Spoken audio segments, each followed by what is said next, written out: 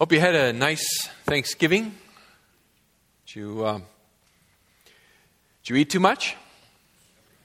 I read on Thanksgiving morning, I was just reading the news and this and that, and I read, I can't remember where now, but it said the average American on Thanksgiving Day consumes 4,600 calories.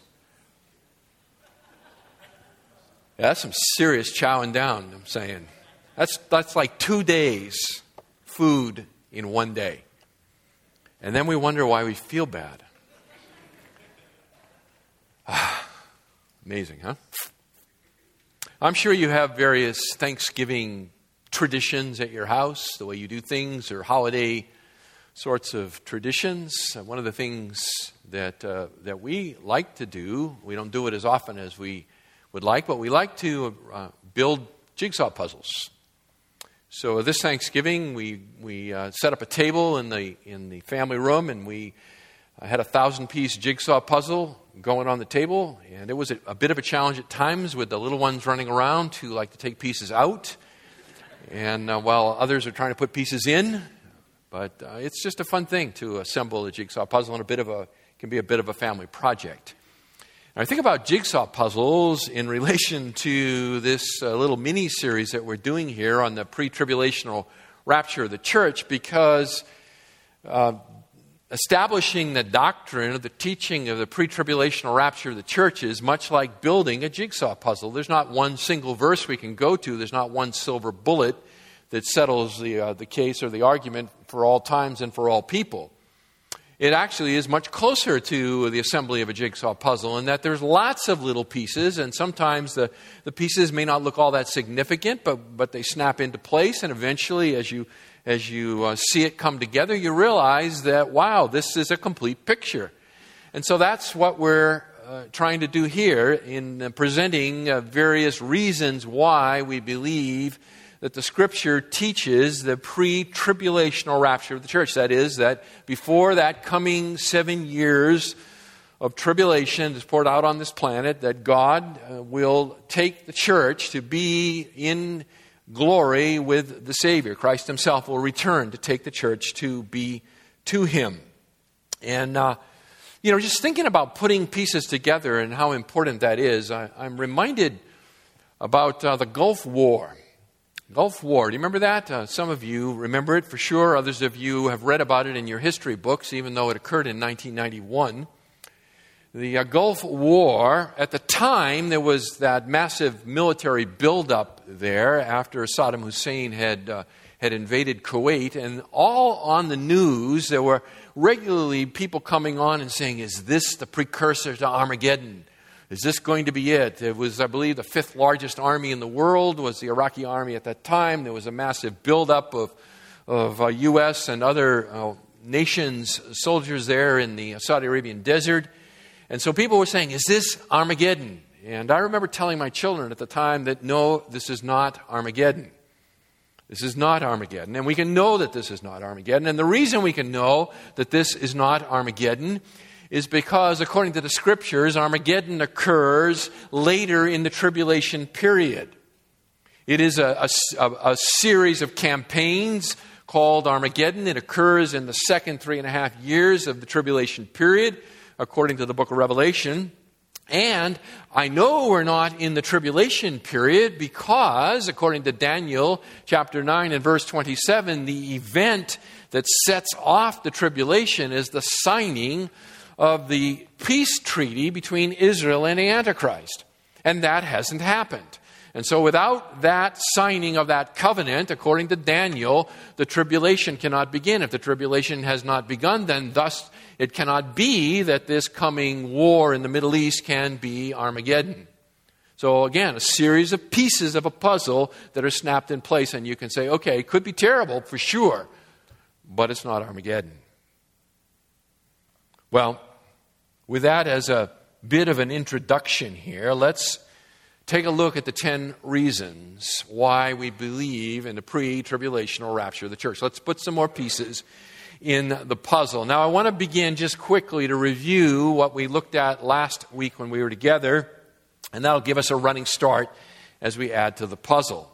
So, 10 reasons Why we believe and teach a pre-tribulational rapture of the church. Reason number one was it best preserves the doctrine of imminence. It best preserves the doctrine of imminence. And we said imminence or something being imminent is an event that is close at hand. It is an event that is close at hand in the sense that it could overtake you at any moment. At any moment. Other things may occur before that event, but nothing must necessarily occur before that event in order for it to be an imminent event. We also said that imminence is not time-bound. That it's not the same thing as saying something's going to happen shortly, because if you say something's going to happen shortly, then you have implied a time period. It's no longer an imminent event. So the return of Christ for His church, according to the uniform testimony of the New Testament, is an imminent event. It's an event that it could occur at any moment. At any moment. Now, the fact that it's been 1900 years is irrelevant. It still remains an imminent event. It was something taught in the New Testament. It was something believed by the apostles. For example, in James chapter 5, and I'll go ahead and let you go ahead and flip there. James chapter 5. And then verse 7. James writes, "Therefore be patient, brethren, until the coming of the Lord. The farmer waits for the precious produce of the soil, being patient about it until it gets the early and latter rains. You too be patient and strengthen your hearts, for the coming of the Lord is near. Do not complain, brethren, against one another, so that you yourselves may not be judged. Behold, the judge is standing right at the door." James writes this around AD 50. When he writes this. And so James writes this early epistle and saying the judge is right at the door. It could be at any moment. You get to the book of Revelation. So go to Revelation chapter 22. And verse 7.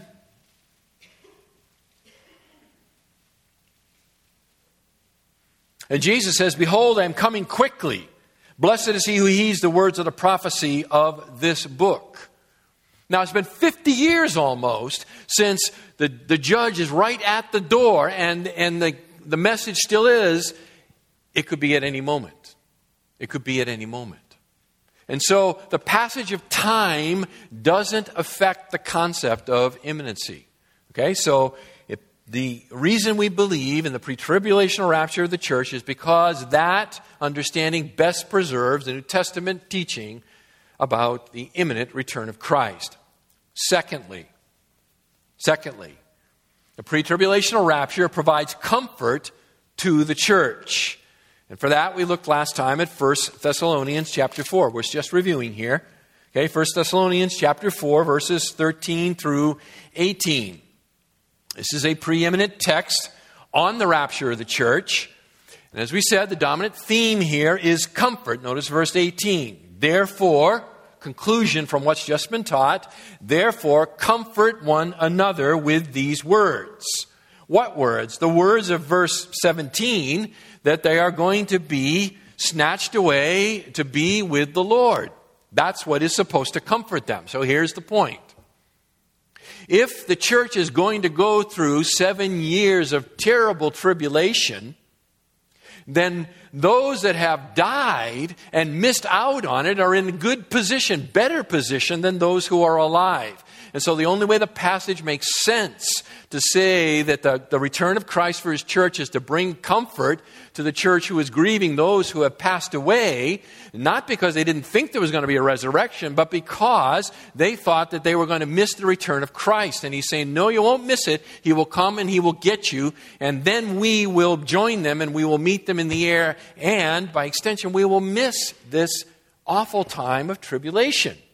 Because if we're going to go through it, those that have died are better off than those that are alive. And yet the people are concerned about those that have died. You understand? So this passage makes sense with a pre-tribulational rapture.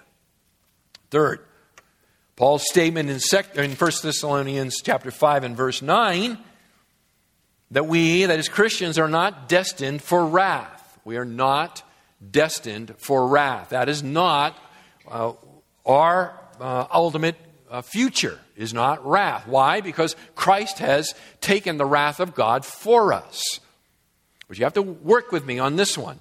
The wrath of God is His settled, passionate anger against sin and sinners who are in open rebellion against Him. Ultimately, the wrath of God will be poured forth to its fullest extent in a place called the lake of fire. All who refuse the gracious offer of salvation in Christ alone will find themselves cast into the lake of fire, and there they will know the terrible wrath of God. But temporarily, during the 7 years of tribulation, also known as the day of the Lord, God will pour forth His wrath on the earth. It is a down payment. It is an illustration of the coming and greater wrath of the lake of fire. So we are not destined for wrath. We're not destined for the future and ultimate wrath of the lake of fire. We are not destined for the temporal and illustrative wrath of the 7-year tribulation period. Why? Christ has drunk the wrath of God for us. He has drunk the wrath of God for us. It doesn't mean we won't suffer persecution. It doesn't mean life can't grow very, very difficult. It doesn't mean that many people couldn't be martyred. That's all true. But it means we are not destined for the wrath of God, and the tribulation is the wrath of God. That takes me to number 4. Number 4. We believe and teach a pre-tribulational rapture because of distinctions between the rapture and the second coming. Because of the distinctions between the rapture and the second coming. A comparison of the events surrounding the second coming of Christ, as explained by Jesus Himself in Matthew chapters 24 and 25, the Olivet Discourse, and then a comparison of what Paul says about the rapture of the church in 1 Thessalonians chapter 4, verses 13 to 18, reveals some similarities, to be sure, but there are significant differences. And we looked at some of those differences last time. I'm not going to do that again. But here's the point. In order for them to be the same event, in order for the return of Christ and the rapture of the church to occur at the same time, to be the same event, there can be no differences. Similarities don't make it the same event. Differences make it a different event. Do you understand? So, because there are differences, real differences, it cannot be the same event. The rapture of the church cannot be the same event as the second coming of Christ. They're two different events. Now, that does not prove a pre-tribulational rapture of the church. I quickly will admit that. It does not prove that. It disproves a post-tribulational rapture of the church. It takes that idea and pushes it off the table and says, no, it can't be that because the differences between the events. It leaves open the possibility of the pre-tribulational rapture, thus, as a piece of a puzzle that snaps in, I see it as evidence of the pre-tribulational rapture. It makes the most sense of the data. You got it? Beautiful. That was a whole long sermon in 10 minutes. Now we go forward. Okay? So now we need to move forward. Number 5. Puzzle piece number 5.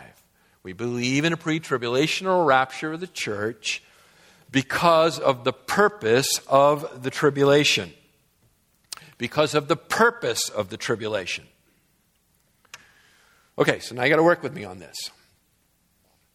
According to Matthew, let's just do it this way. According to Matthew chapter 23, so I'll go ahead and take you there. Matthew 23.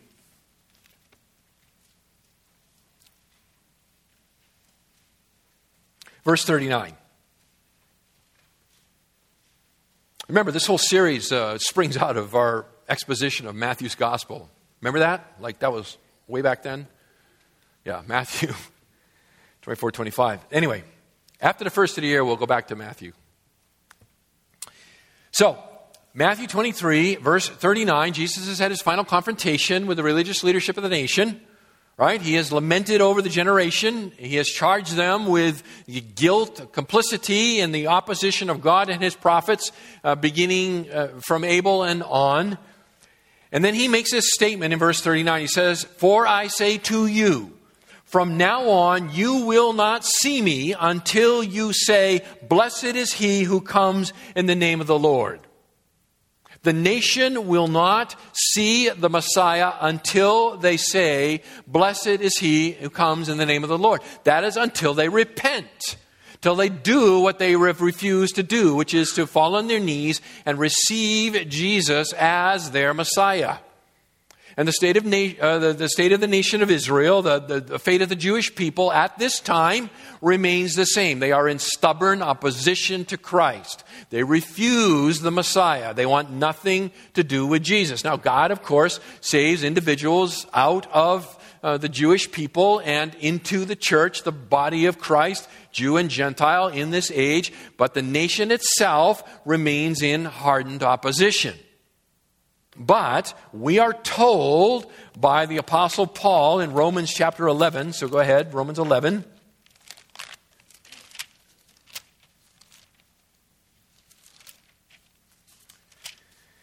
In verse 25,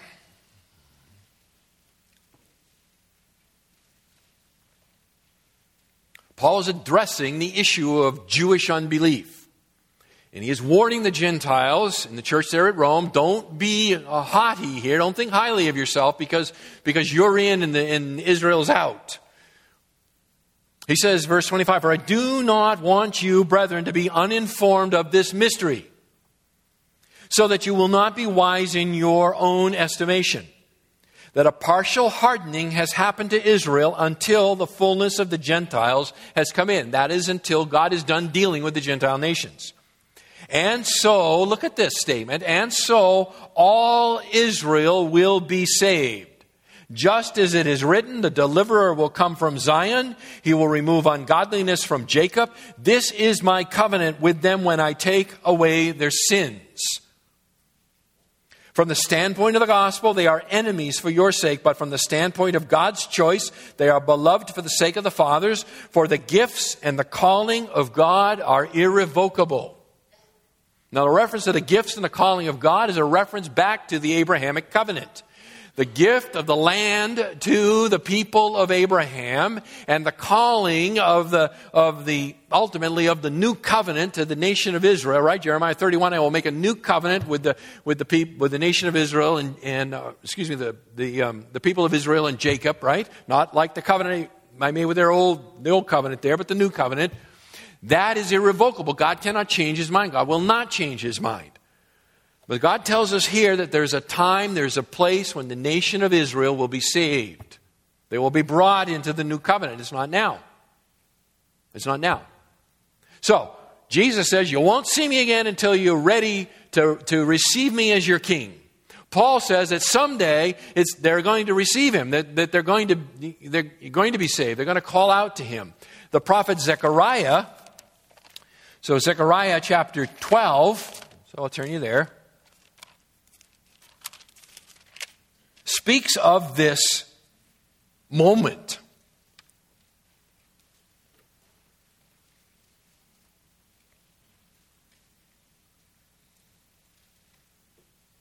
Zechariah 12, Antichrist and the armies of the world are seeking to destroy the nation of Israel. They have gathered there. This is Armageddon. And Christ returns to defeat them and to rescue his people. And at that time, he says, verse 10, I will pour out on the house of David and on the inhabitants of Jerusalem the spirit of grace and of supplication. So they will look on me whom they have pierced, and they will mourn for him as one mourns for an only son, and they will weep bitterly over him like the bitter weeping over a firstborn. There is a time coming when they will acknowledge the sin of the refusal of Messiah, and they will call out to him and say, blessed is he who comes in the name of the Lord. And then all Israel will be saved. So, why do I bring all that up? Well, because it plays directly into the purpose of the tribulation. The purpose of the tribulation is primarily Jewish. It is primarily Jewish by design. It is Jewish by design. In other words, its purpose, and it has multiple purposes to be sure, but its first and fundamental purpose is to shatter the pride of the people of God, those ancient people, so that they will humble their heart and receive their king. They need to be crushed.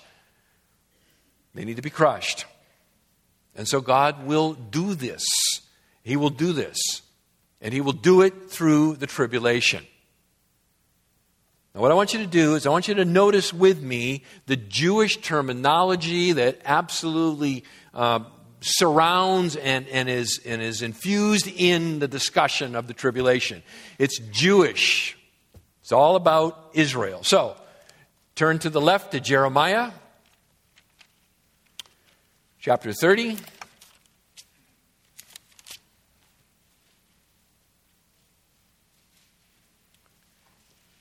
Beginning in verse 4.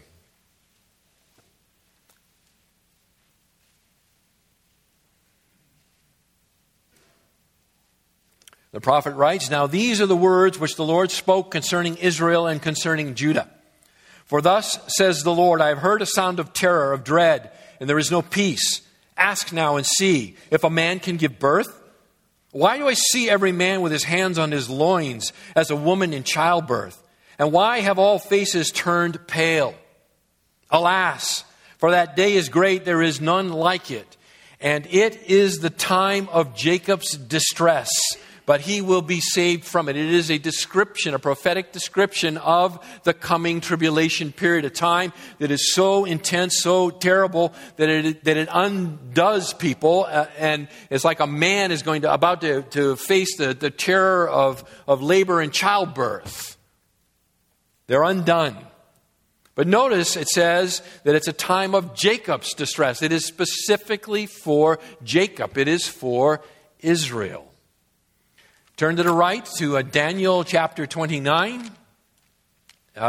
If you could find a Daniel chapter 29. Instead, what I'd rather have you do is go to Daniel chapter 9. If you can find a Daniel chapter 29, you have a non-Bible. I just got the colon in the wrong place. That's all I did. Anyway, Daniel chapter 9 is where I want you. And I want you to look at verse 24. Daniel chapter 9, verse 24. This is the prophecy given to Daniel in response for Daniel's prayer.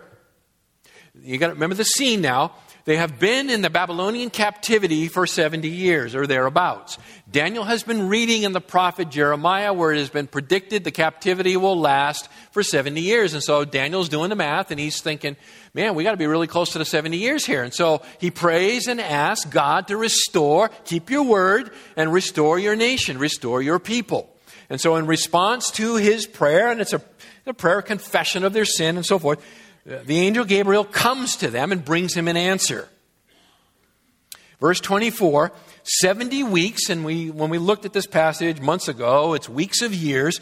70 weeks, 490 years have been decreed for your people and your holy city to finish the transgression, to make an end of sin, to make atonement for iniquity, to bring in everlasting righteousness, to seal up vision and prophecy, and to anoint the most holy place. What I want you to see here is that this is for Daniel's people. Your people, Daniel. This is not for the world. This is for your people. Who were Daniel's people? The Jewish people. For the Jewish people. This is an answer, Daniel, to your prayer on behalf of your people. This is the answer that applies to your people. Now, other peoples of the world will certainly be impacted by it, but it is for you. It is for your people. Take a look over to chapter 12 and verse 1.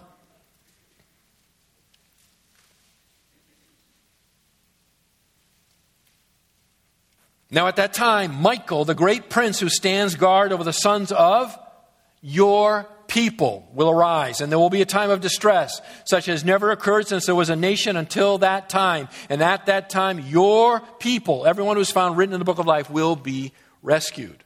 So again, it is the prophecy of the tribulation, and it is specific to Daniel's people. It is specific to the nation of Israel. beyond that. Notice back to chapter 9, verse 27, that the prophecy involves the temple and the holy place. Verse 27, he, that is Antichrist, will make a firm covenant with the many for 1 week, for 7 years. But in the middle of the 7 years of the week, he will put a stop to sacrifice and grain offerings. And on the wing of abominations will come one who makes desolate until a complete destruction. One that is decreed is poured out on the one who makes desolate. So there is a prophecy here about there'll be a restoring of sacrifice and offering and temple worship. And in the middle of that, the temple itself will become defiled. Matthew records for us in Matthew chapter 24 and verse 15, Jesus referencing the same event. So Matthew 24, verse 15.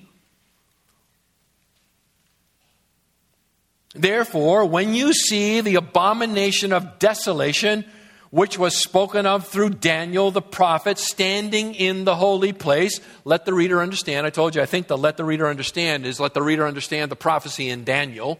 Okay? So I think Jesus actually said that. I don't think that's an insert by an editor. I think Jesus said it.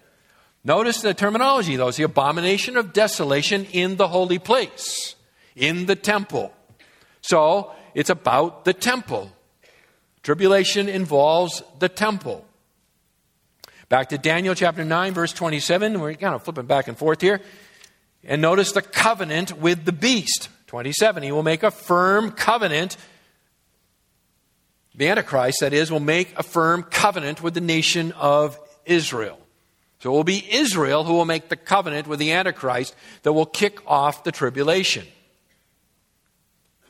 The interruption of the Levitical sacrifices here in the same verse, right? Stop the sacrifice and the grain offerings. So there will be ongoing sacrifice. Now, a question that obviously comes to mind is, how does that all happen? There's no temple in Jerusalem right now. And the answer is, yeah, you're right. And I'm not sure how that all works, but there will be. There will be. Okay? I think part of it is that when the peace treaty is signed, part of the terms of the peace treaty is that Israel will get to rebuild their temple.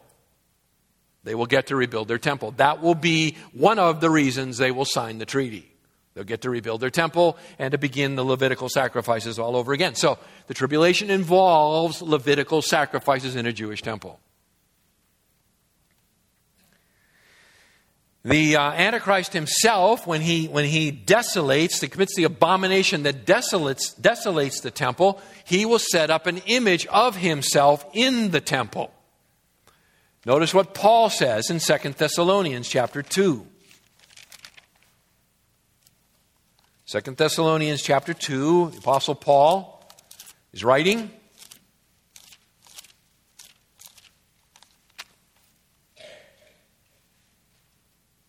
It says in verse 3, let no one in any way deceive you, for it will not come.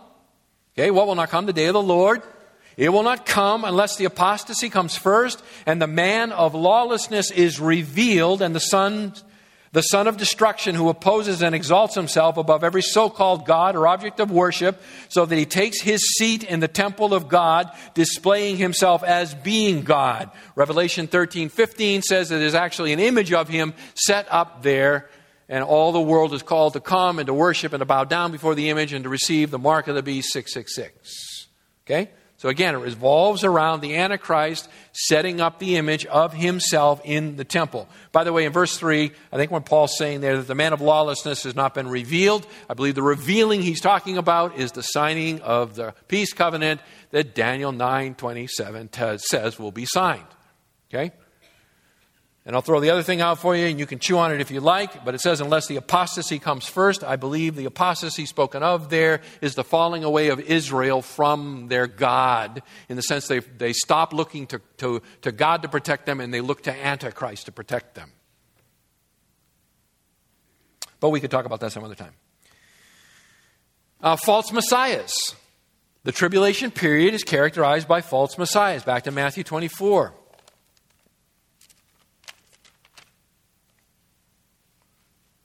Verse 23. Then if anyone says to you, behold, here is the Messiah, or there he is, do not believe him. For false messiahs and false prophets will arise and show great signs and wonders, so to mislead, if possible, even the elect. Listen, the church is never in danger of following a false Messiah. We know who the Messiah is. We are persuaded to the depth of our being who the Messiah is. So we're susceptible to all kinds of error, to be sure, all kinds of deception, to be sure. But one deception we are not susceptible to is for someone to rise up and say, I am the Messiah. And we would say, no, you're not. No, you're not. But Israel is susceptible to false messiahs. She has been susceptible to false messiahs. She will be susceptible to false messiahs, and she will fall for the ultimate false messiah, who is the Antichrist, the anti-Messiah, the one who sets himself up in opposition to God and says that he will be her deliverer. That's what the Messiah is supposed to do, deliver Israel. And it is the false Messiah who says, I will deliver you, sign the treaty. Okay? So, the tribulation period is just loaded with false messiahs. That's not a problem for the church. It's a serious problem for Israel. Chapter 24, verse 20. Notice there, he's talking about when you see the abomination of desolation set up, when you see the Antichrist, break the peace treaty, set up the statue in the Holy of Holies, command the world to come and to worship him. He says, run. Jesus says, run. And what I want you to notice here is verse 20. He says, but pray that when you're running, it's not in the winter or on the Sabbath. It's not on the Sabbath. What do we care about whether it was on the Sabbath? Right? We don't keep the Sabbath. The church doesn't keep the Sabbath. The Sabbath was fulfilled in Christ, but the Sabbath is still seriously important to Israel. So when he's saying there that pray that when you have to flee, it doesn't happen on the Sabbath, because why? Well, because you will be torn in as to what to do. Do I run? Or, I'm only supposed to go so far on the Sabbath, just a Sabbath day's journey. So you're going to be in this tension of do I run and flee for my life, or do I remain faithful to God as I understand it and don't go on the Sabbath? That's a Jewish problem. It's a Jewish problem. 24:16. Run. And those who are in Judea, flee to the mountains. He's talking about the tribulation. He's talking about to run, to get out, to run away.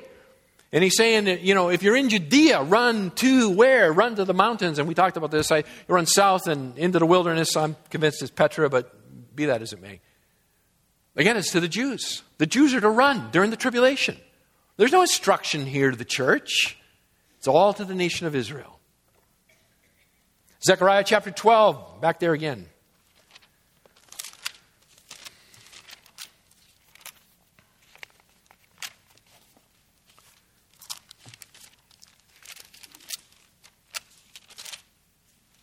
Notice that just prior to the return of Christ to rescue his people, it is the city of Jerusalem that is under siege. Chapter 12, verse 7, the Lord also will save the tents of Judah first, so that the glory of the house of David and the glory of the inhabitants of Jerusalem will not be magnified above Judah. In that day, the Lord will defend the inhabitants of Jerusalem. And the one who is feeble among them in that day will be like David, and the house of David will be like God, like the angel of the Lord before them. In that day, I will set about to destroy all the nations that have come against Jerusalem. The tribulation concerns the Jerusalem. It concerns the temple. It concerns the Jewish people. No talk about the church. Okay? No talk about the church. Finally, Revelation chapter 7.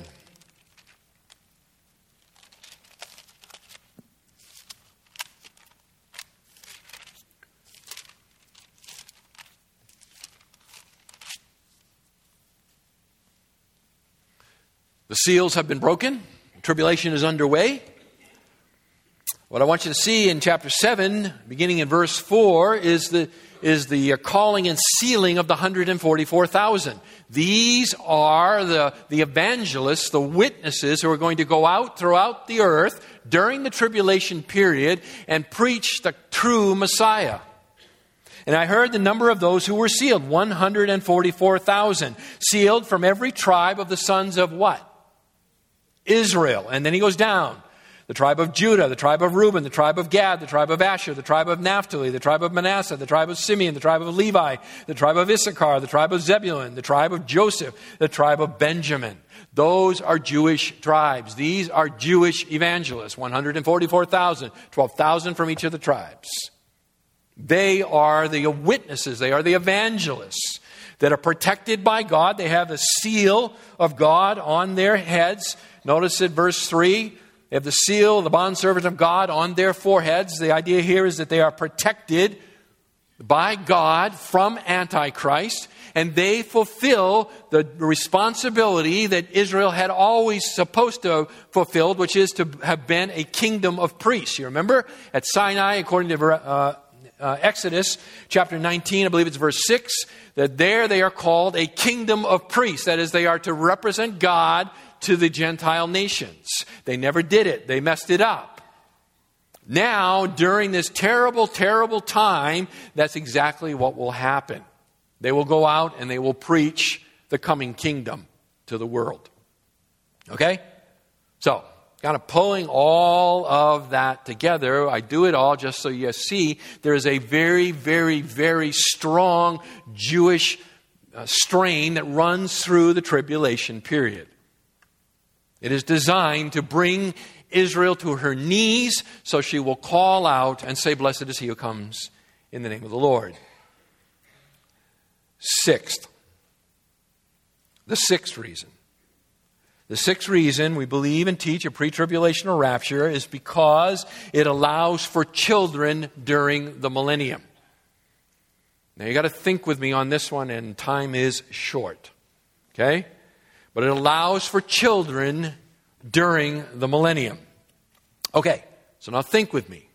According to 1 Thessalonians chapter 4, verses 13 to 17, let's go ahead and at least turn there. I'm not going to keep reading these passages, but at least if it's in front of your eyes, maybe it'll help you. Christ returns, right? He comes in the air. There's the shout, the trumpet of God, right? And the dead in Christ will rise first, it says. And then we who are alive and remain will meet with them in the clouds, and thus we shall always be with the Lord. At that moment in time, all of the church, that is all the believers in Jesus Christ, all who are part of the body of Christ, will be given glorified bodies. The dead will be resurrected and given a new body. We who are alive and remain will be translated. That is, we will receive the glorified body, which will enable us to live in the presence of a holy God. You get that?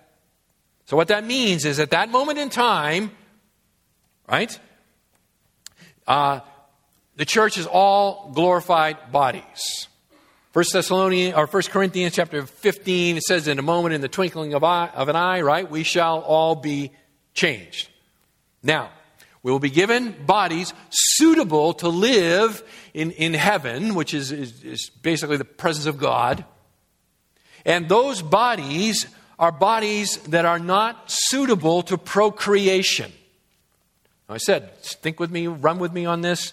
Matthew chapter 22. Who lives in the presence of God right now? Who's always lived in the presence of God? It's the holy angels. Chapter 22 of Matthew's Gospel, verse 30. Jesus is rebuking the Sadducees. He says, you don't understand the Scriptures nor the power of God. Verse 30, for in the resurrection they neither marry nor are given in marriage, but are what? Like the angels in heaven. So, what does that mean? That means that when the church is raptured, they are unable from that point forward to have any more babies. No more children. Okay? Sexual relations end at the moment of glorification. All right? Hang on to that. Chapter 25 here in Matthew, describing the return of Christ, the second coming. Verses 31 to the end of the chapter, verse 46, is the sheep and goat judgment. Remember, we looked at that. At the sheep and goat judgment,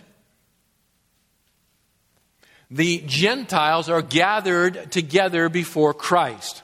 And he separates them as a shepherd separates the sheep from the goat. Sheep on the right, goats on the left.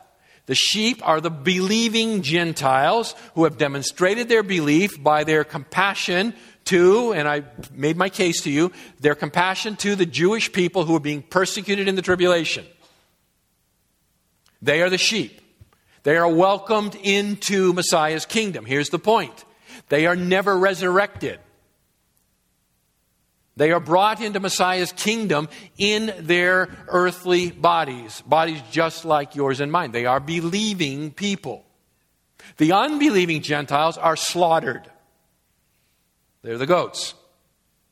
Okay, hang on to that thought. Israel, when Christ returns, of which only about a third, according to Zechariah 13, survive the tribulation, are also gathered, according to Ezekiel chapter 20, 33 to 38, and they pass under the shepherd's rod. And he separates out the unbelieving, the wicked, and they are slaughtered.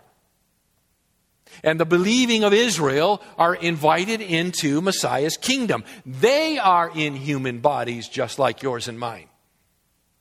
So the millennial kingdom begins with some of its residents being in fleshly human bodies like ours, but they are believing in Messiah. You got all that?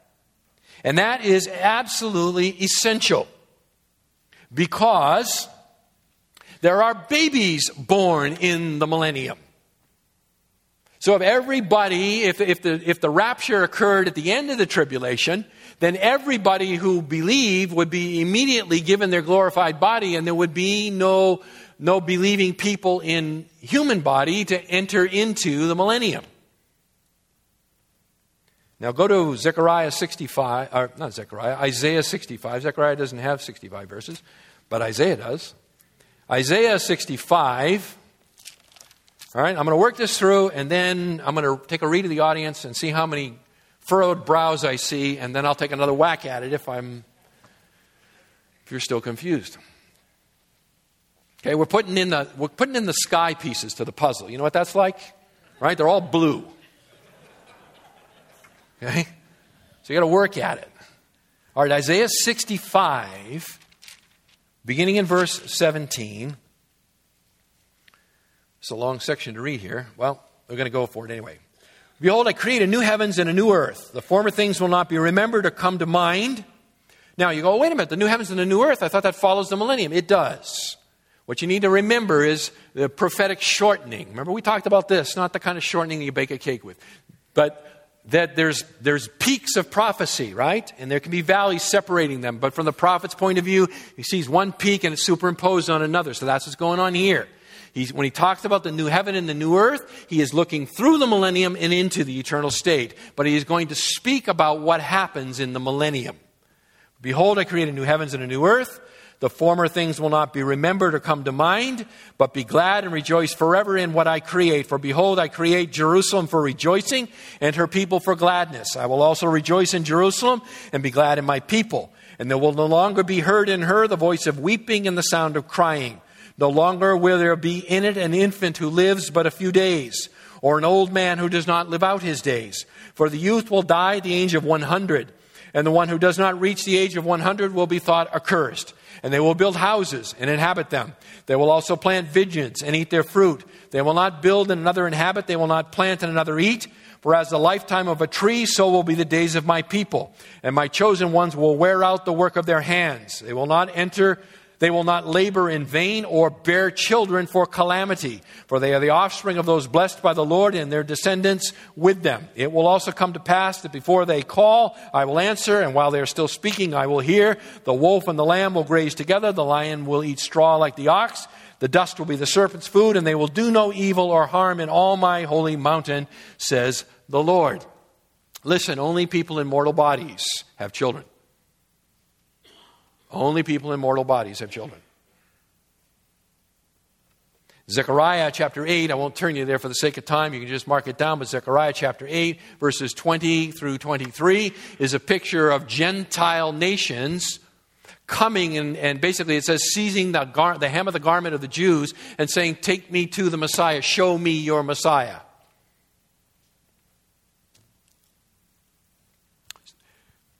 One other point. Revelation 20, and then I can tie a bow around this, I hope. Revelation 20. When Christ returns, Satan is bound. He is bound and cast into the abyss for 1,000 years. That's what the first part of Revelation chapter 20 tells us. Verse 7, Revelation 20, when the 1,000 years are completed, Satan will be released from his prison, and he will come out to deceive the nations which are in the four corners of the earth, Gog and Magog, to gather them together for the war. And the number of them is like the sand of the seashore. And they came up on the broad plain of the earth and surrounded the camp of the saints and the beloved city. And fire came down from heaven and devoured them. And the devil who deceived them was thrown into the lake of fire and brimstone, where the beast and the false prophet are also. And they will be tormented day and night forever and ever. And then follows the great white throne judgment, the resurrection of the wicked dead. So what is the point of all of this? It is simply this.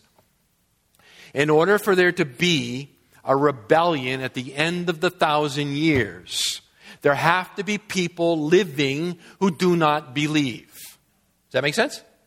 They are in rebellion against Messiah. If everyone enters the millennium in a glorified body, unable to sin, which would be the case if the rapture occurred at the end of the tribulation, then everybody, when they would pass through the judgment, would enter in a glorified body. Then there would be nobody to have children. And without having children, there is no way to explain the production of a human population that after 1,000 years is going to rebel against Jesus. The only way it makes sense is that when Jesus takes away the church at the beginning of the tribulation, and then there are people who come to faith during the tribulation, and they enter the millennium in the physical bodies like yours and mine, and they have children and grandchildren and great-grandchildren and so on. And it is these descendants of these believing parents who reject Messiah and rebel. It only makes sense for the pre-tribulational rapture. And it also brings an incredibly sobering reality to the human condition.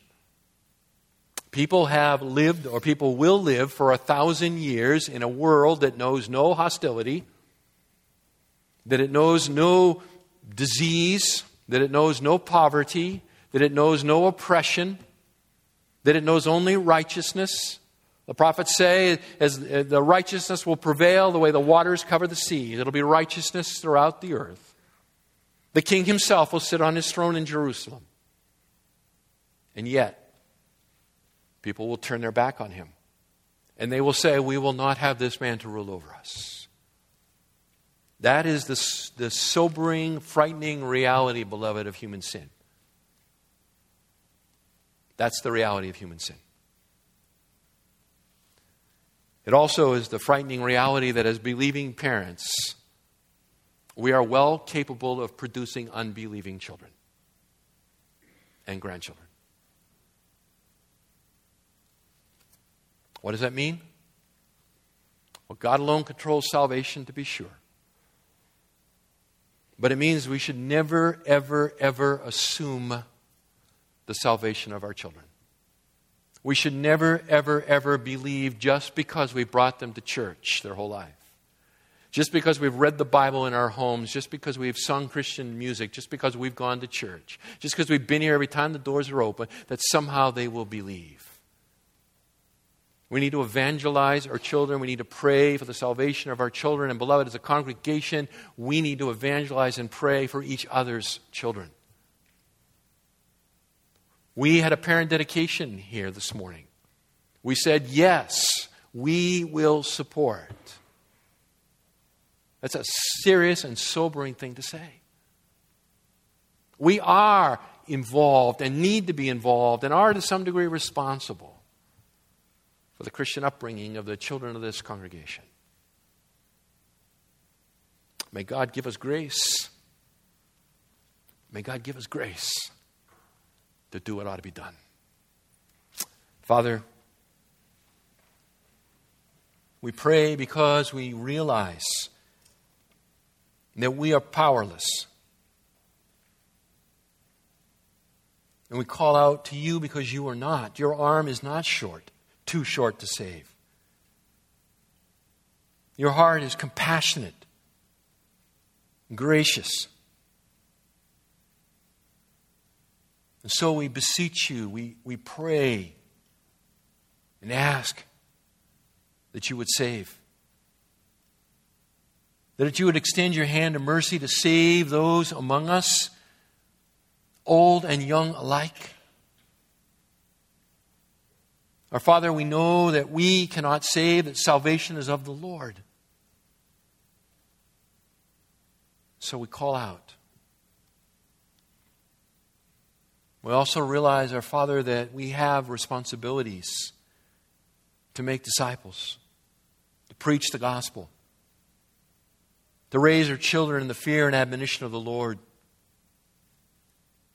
We recognize, our Father, that we as a community of believers, a family of God, a community of faith, that we bear corporate responsibilities. I pray you would help us to heed those responsibilities and do our work well. Father, may the doctrine of the pre-tribulational rapture of the church spur us on not to waste time.